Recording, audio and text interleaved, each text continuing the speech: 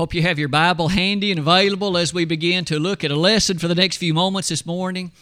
Isn't it a wonderful opportunity to be together? We're thankful certainly for this opportunity. Thankful for the ability that was ours yesterday to assemble in the fellowship area down at the Rector Center. We just want to be the kind of Christians that, of course, God would want us to be. And today we're going to give some thought to a lesson I've entitled A Growing Church. As we begin that lesson in 1 Corinthians chapter 3, I hope you'll hold your finger there. We'll be looking at that text a little bit later in the lesson this morning.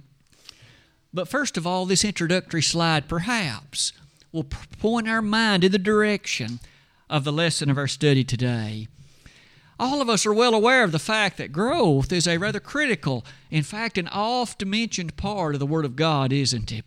Not only growth from the perspective of an individual. You and I are admonished, in fact, commanded in light of this. Grow in grace and the knowledge of our Lord and Savior Jesus Christ. To Him be glory both now and forever. Amen. 2 Peter 3, verse 18. In the first epistle to Peter, 1 Peter chapter 2, verses 1 and following, we are admonished to desire the sincere milk of the Word. Why? That you may grow thereby. Isn't it true then that God looks upon you and I, and He does so with a desire and expectation that we will grow?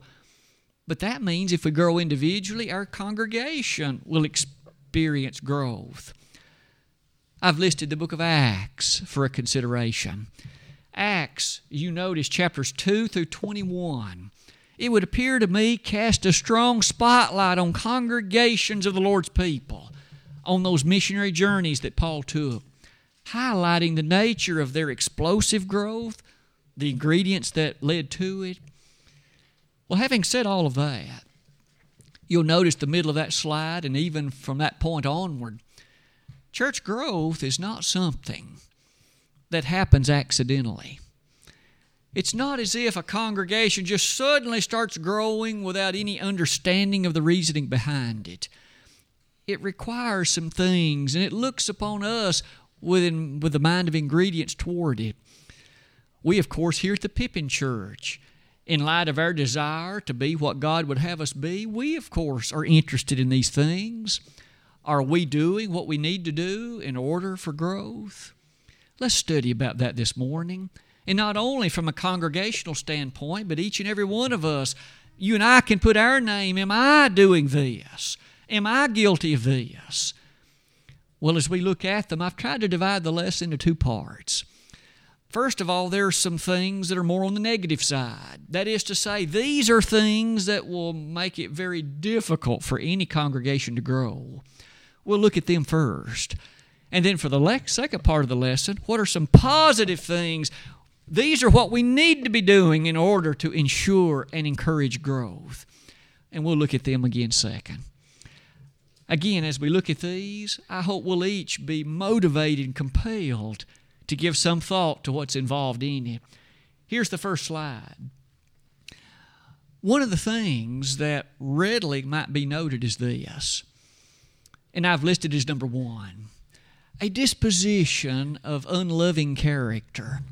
That is to say, a kind of sense, an atmosphere, if you please, in which one readily recognizes that that matter of love highlighted in the New Testament is not there. It's absent. Let's spend just a few moments and give some thought to that point. Every one of us understand that when Jesus built the church, when He founded this precious body of His, this organization, the ecclesia, He did so with the marching orders. You love God above all else.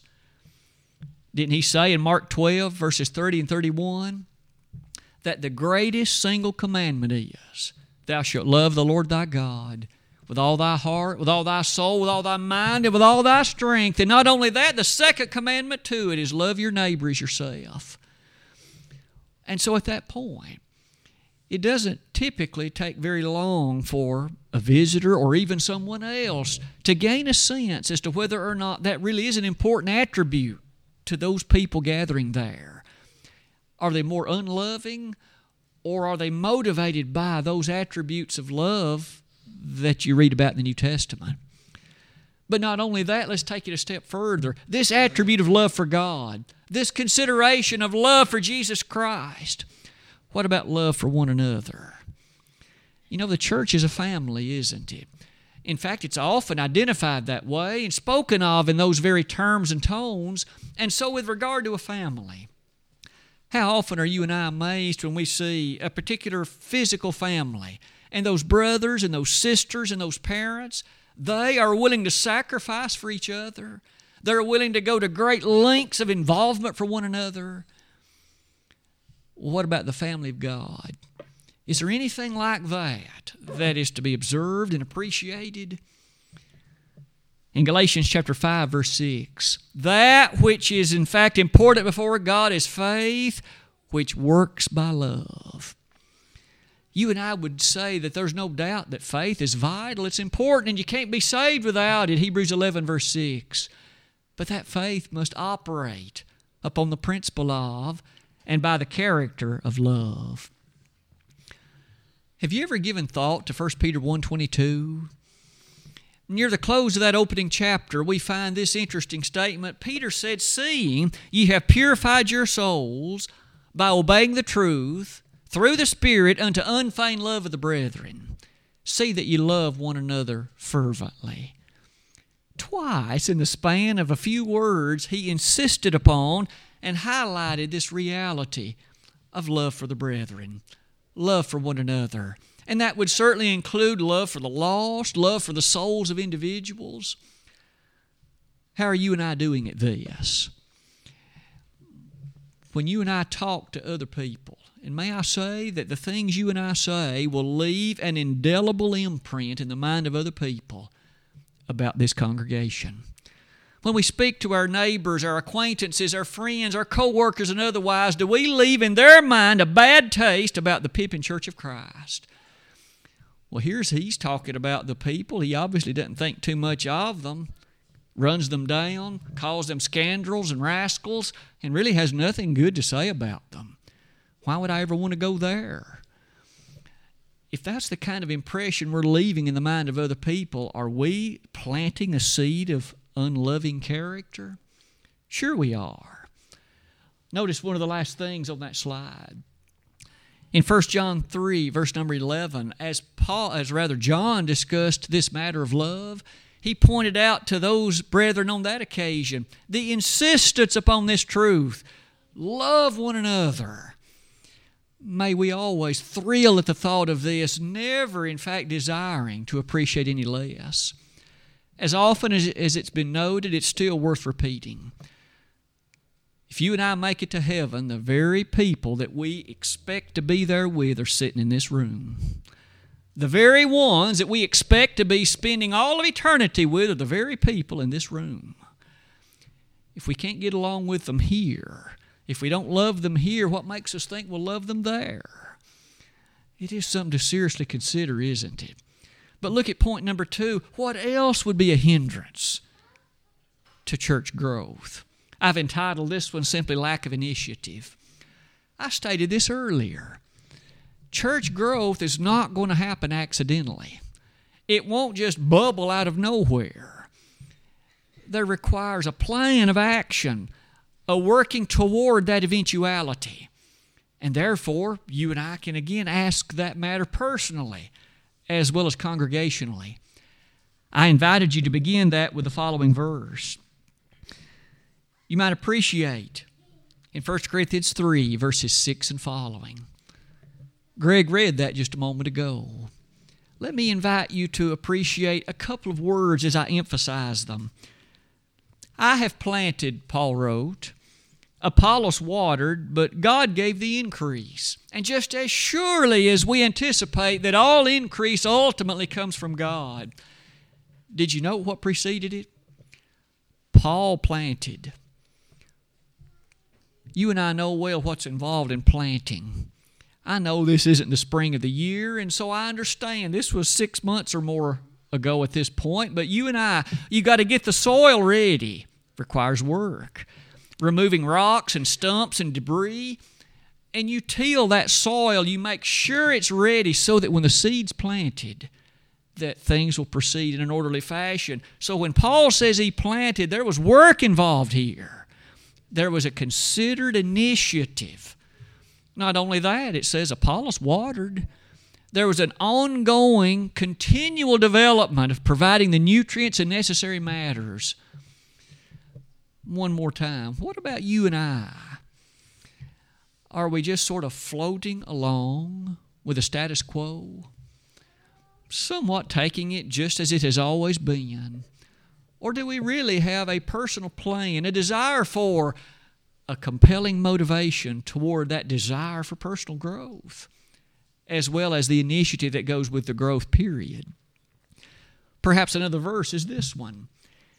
In Acts 13, verses 1 and following. We'll not read a great deal of that particular chapter, but you might recall there was the church at Antioch. They took upon themselves to send some missionaries to foreign places. Now, that was back in the day when travel was challenging and difficult, and yet this church in Antioch blazed in a very dramatic fashion the gospel across the Roman Empire. But be impressed, they chose out several men and charged them with this work. They had a plan. The thought of a plan, it's well been said that those who fail to plan to fail.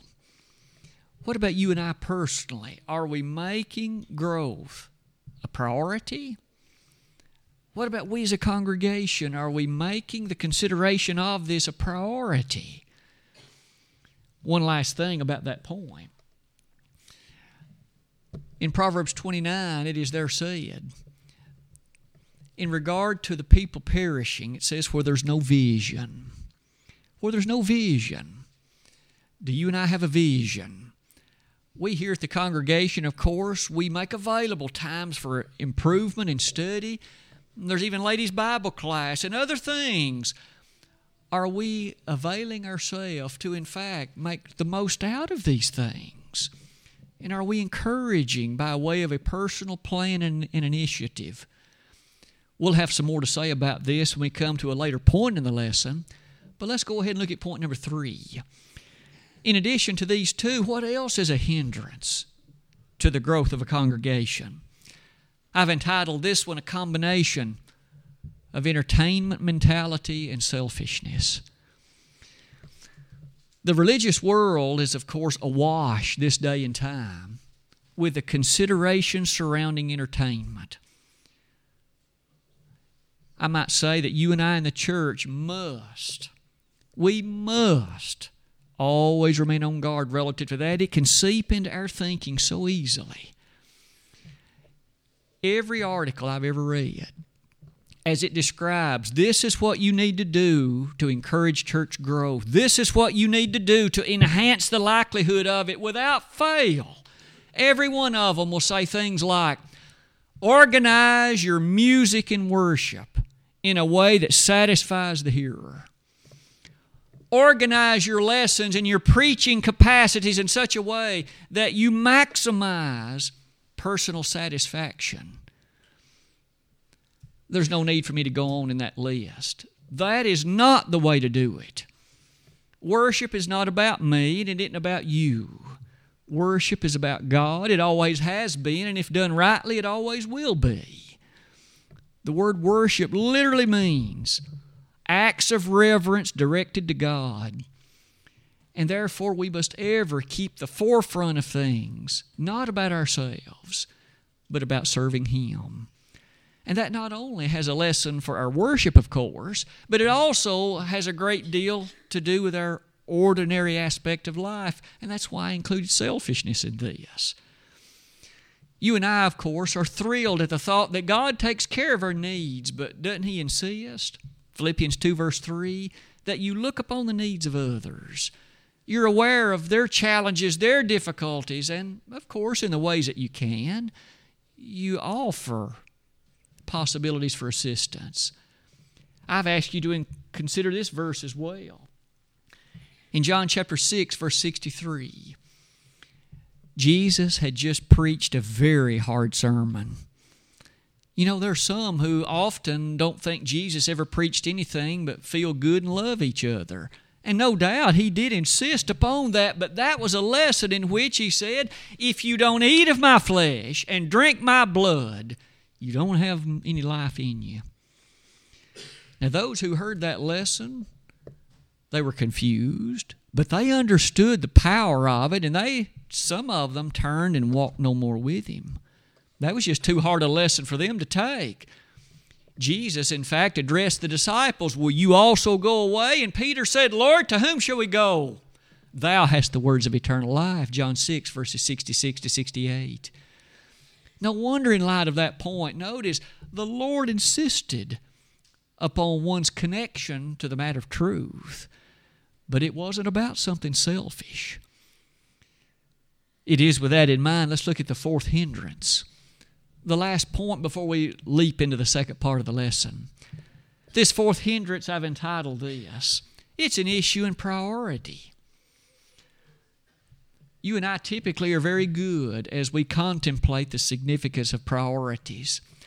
We, in fact, highlight that there are times in life when it's just not the right time to do certain things. It's the right time to do other things. The typical family, for example.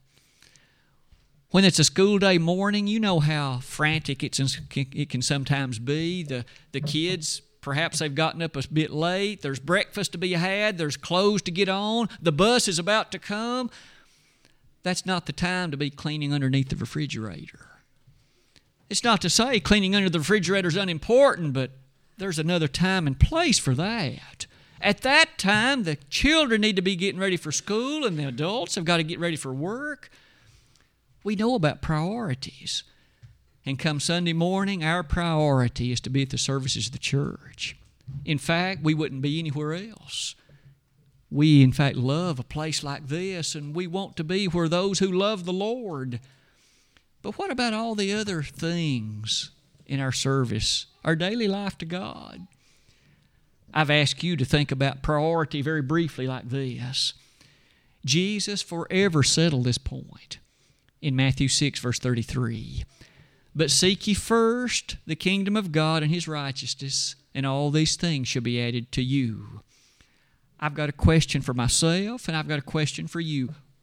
Is your priority and mine, is number one on the list, serving Jesus Christ?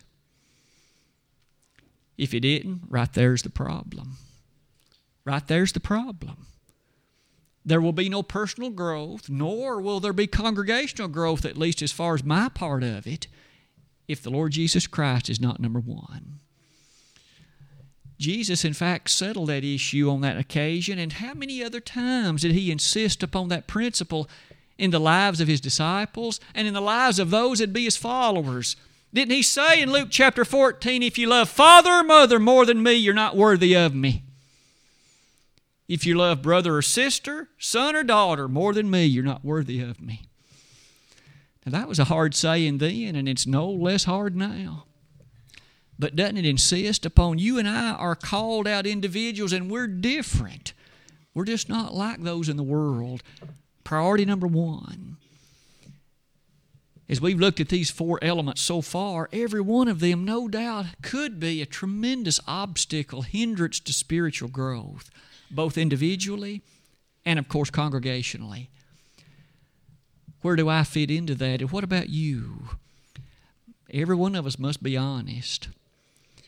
As we transition to the next part of the lesson, we're going to turn it over to the positive side. Here are some things that are required for growth.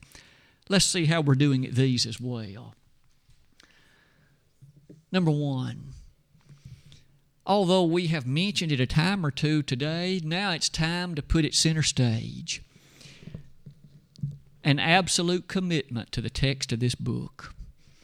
I mentioned it a moment ago in light of this entertainment mentality that has engulfed the religious world of our day. That's why there are mega churches. These preachers and these individuals, there are those who have structured, and if you read their books, they'll tell you they did this. Several years ago, there's a Saddleback Church in California. It is one of the largest churches in Christendom, somewhat over 25,000 members. the gentleman who pastors it, and that's the way what he would refer to himself. It's not a Church of Christ. Don't misunderstand anything I'm saying about this. He wrote a book about how they built that church. And in that book, he frankly admitted, we went out to the community and we polled them, why do you not go to church services? And what could be done to encourage your growth and encourage your attendance? And they said things like, I want uplifting music that I like. And I want services that do not make me feel guilty. And I don't want to have to pay money. And so that pastor said, that's exactly what we did. We structured that service and everything about it to what they wanted. Now I'm telling you, that's exactly the wrong thing to do. God is not in the business of entertainment. And He's not in the business of making the church about you and me. We didn't die for it. Jesus did. It belongs exclusively to Him. He's its head, Colossians 1:18. He dictates what it's to be and what it's not to be.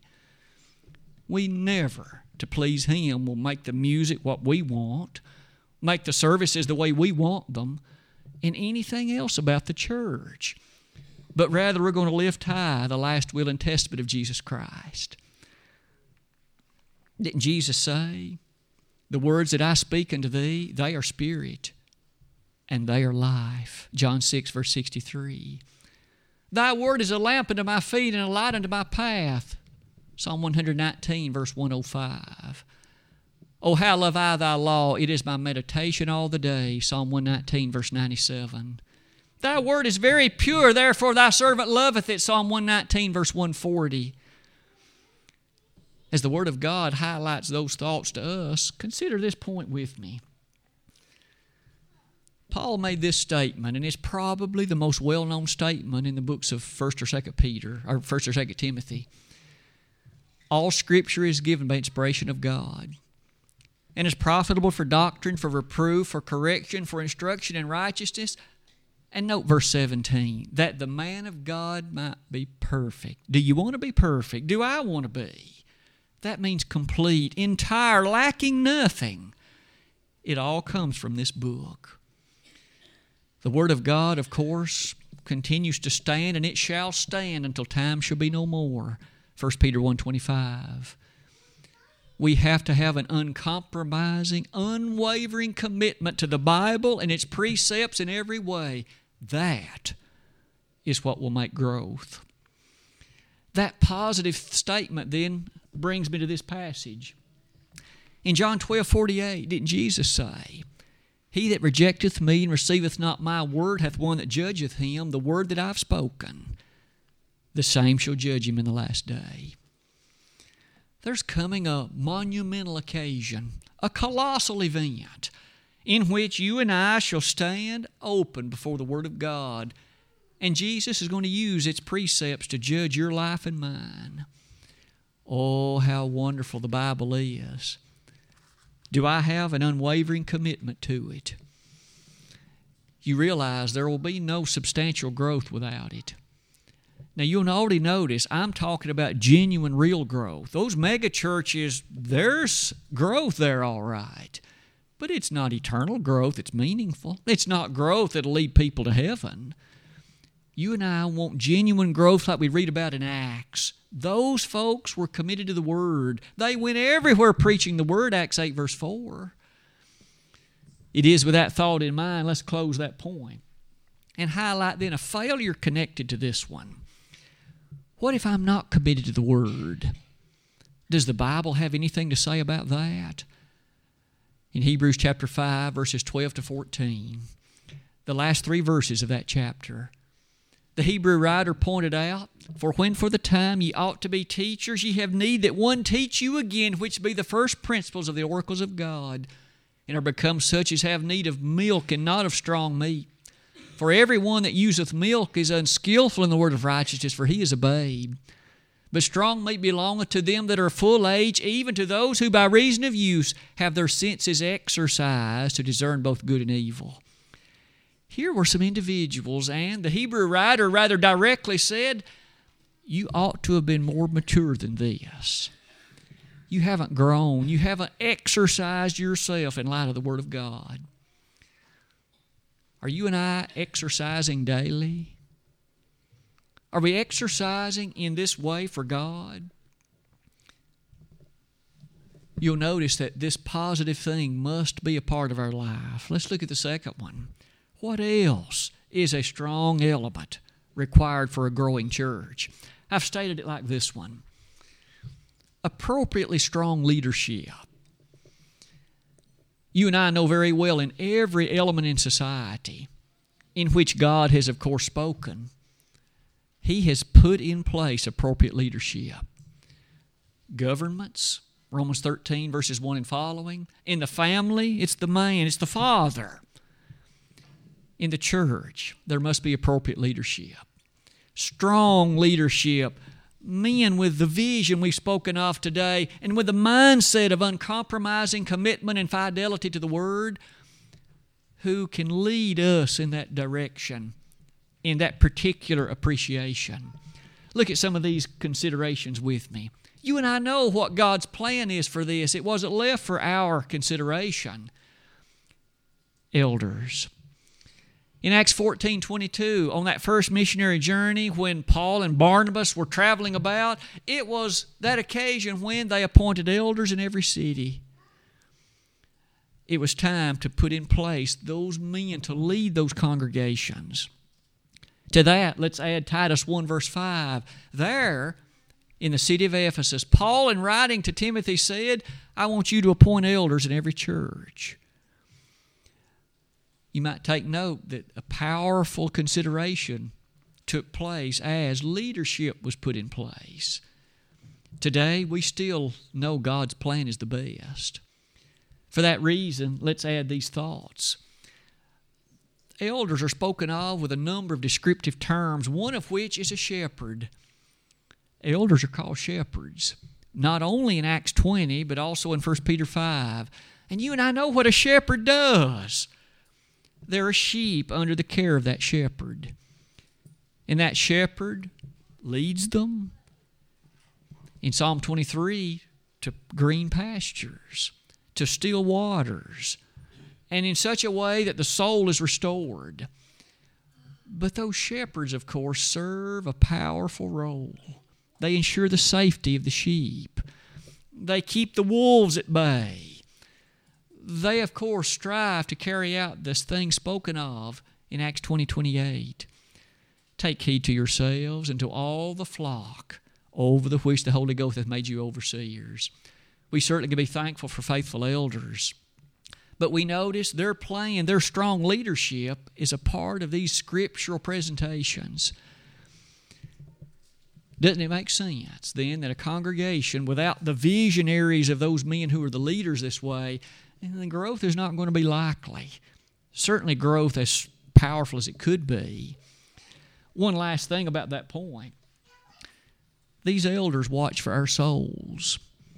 They're going to have to give account on the day of judgment to the means whereby they've watched with care and concern and consideration about those precious souls under their tutelage and under their leadership. And therefore, we must obey them. We're commanded to. That strong leadership brings us perhaps to reflect on Ezekiel 34. That chapter, among all the others in the Old Testament, among the 929 Old Testament chapters, speaks about the failure of the shepherds in Israel. And what happened when those failures happened. And oh, what a great lesson that is to consider. Well, what about the shepherds of the New Testament? That Old Testament chapter reflects upon the sad consequences of if there's failure in the New Testament shepherds too. Point number 3. Let me suggest that there's another aspect that must be included in the lives of those who have an interest in the kind of growth we're discussing today. Prayer. Understanding that we, of course, make petition to one far greater than we, who isn't limited by the circumstances of this life, who's infinitely wise, who's infinitely understanding, and who is able to see the future just as clearly as He knows the past. We thus are earnest and often and frequent in prayer. In Luke 18:1, Jesus admonished His followers, "Pray that ye faint not." How often do you and I need to be concerned about the devil surrounding us? How often do you need to be worried about the kind of chicanery and the cleverness with which he brings before you and me? Isn't it always? He walks about like a roaring lion, seeking whom he may devour, and I'm not always wise enough to know his whereabouts. We need to pray that God will open our eyes, that we'll be aware of his ploys and his cleverness, and that we shall be sufficiently equipped with the Word of God to overwhelm him. In 1 Corinthians 10:13 we read, "There's no temptation taken you but such as is common to man. But God's faithful, who will not suffer you to be tempted above that you're able, but will with the temptation provide a way of escape." May you and I pray that God will open our eyes to see the ways of escape. You know it's always there, but what if I'm not knowledgeable enough of the Bible to see it? That isn't God's fault, that's mine. May you and I pray without ceasing. 1 Thessalonians 5:17. Didn't Jesus rise up early in Mark 1:35 and go out a great while before day and pray? How often do you and I pray? Infrequently or frequently? You know, we wish to be close to God. We love him. We're thankful for what he did for us. How often do we talk to him? He talks to us through his word. We have the privilege of talking to him in prayer. Do we avail ourselves of that luxury, that privilege, that power? There is power in prayer, for doesn't it say in James 5:16, "The effectual, fervent prayer of a righteous man availeth much"? May you and I then be earnest in prayer. The fourth and final point of this second part of the lesson: the centerpiece of Jesus Christ. I've mentioned it a couple of times during the course of the lesson. Service to God is not primarily about me, and it isn't primarily about you. We're privileged and blessed to be able to do it, but we, of course, longingly desire to serve King Jesus. He died for us. He shed blood for us. He said, "I'll take you to heaven if you'll follow me," Revelation 14:4, John 14:1 and following. And therefore, we must make him the centerpiece. In Colossians 3:17, it still says, "Whatever you do in word or deed." We sang that song earlier today. "Whatever you do in word or deed, do all in the name of the Lord Jesus, giving thanks to the God and Father by him." We have to have his authority for what we do. As you and I develop that point, doesn't it take us right back to the church at Corinth? Here was a congregation who was in this very progressive city, but that didn't matter. The old paths are what they needed. And that's what we still need. The old paths taught by Jesus Christ, the gospel based on him. Those old paths. In principle, you and I remember the text of Jeremiah 6:16. "Stand ye in the ways and see, and ask for the old paths, where is the good way, and walk therein, and ye shall find rest for your souls." If you and I want the rest, the attachment that comes with Christ, it's those old Jerusalem paths. The old paths of the gospel has to be our focus. No wonder, in light of those things, and in light of those observations, I would ask you to close this slide in this lesson with another part in Colossians. In Colossians chapter 2, one of the failures that the church in Colossae was struggling with was they were departing from Christ and substituting other things in his place. Paul said, you mustn't do that, for if you do, you've left the head. Can you imagine how ludicrous it looks to have a body without the head? You see, if you and I leave Christ behind, we've left the head, because he's the head of the church, Colossians 1:18. Today, we've studied at least some of the elements of spiritual growth. We looked at 4 hindrances, and now we've looked at 4 positive things, 4 motivations for for encouragements to growth, not only individually, but congregationally. How are each of us doing at these? Am I a part of the problem, or am I suffering beneath some of the first 4 things we described? Or am I perhaps longing for and looking to incorporate in an even better way the last 4 we've described? It's time for self-examination for each of us. Jesus is calling. He's pleading with us. He wants us to be faithful servants of His. There could be one or more in this audience today. Maybe you've never become a Christian. You realize that your salvation hinges on your obedience to Jesus. I can't take you to heaven, and no other man can, but Jesus can.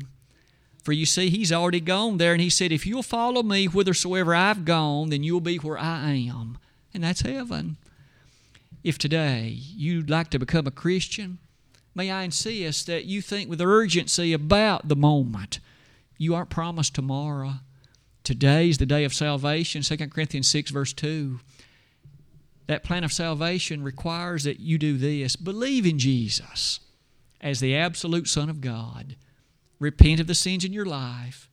Confess His name as the Messiah, the promised Son of God, and then submit yourself to immersion in water. We call it baptism, for the remission of sins. You'll rise from that watery grave with all sins forgiven. You'll be clean and pure like snow. May I say that once you begin that journey of walking then, you'll stumble, you'll fall, you'll make your mistakes in judgment and error. If you need to come back before this group making confession of them today, we'd be delighted to pray to God on your behalf. You must confess those errors known publicly. You must, in fact, repent of them, but when you do, God's promised through Christ to forgive you. If we can help you today in either of these ways, we'd be delighted to help now while together we stand and sing.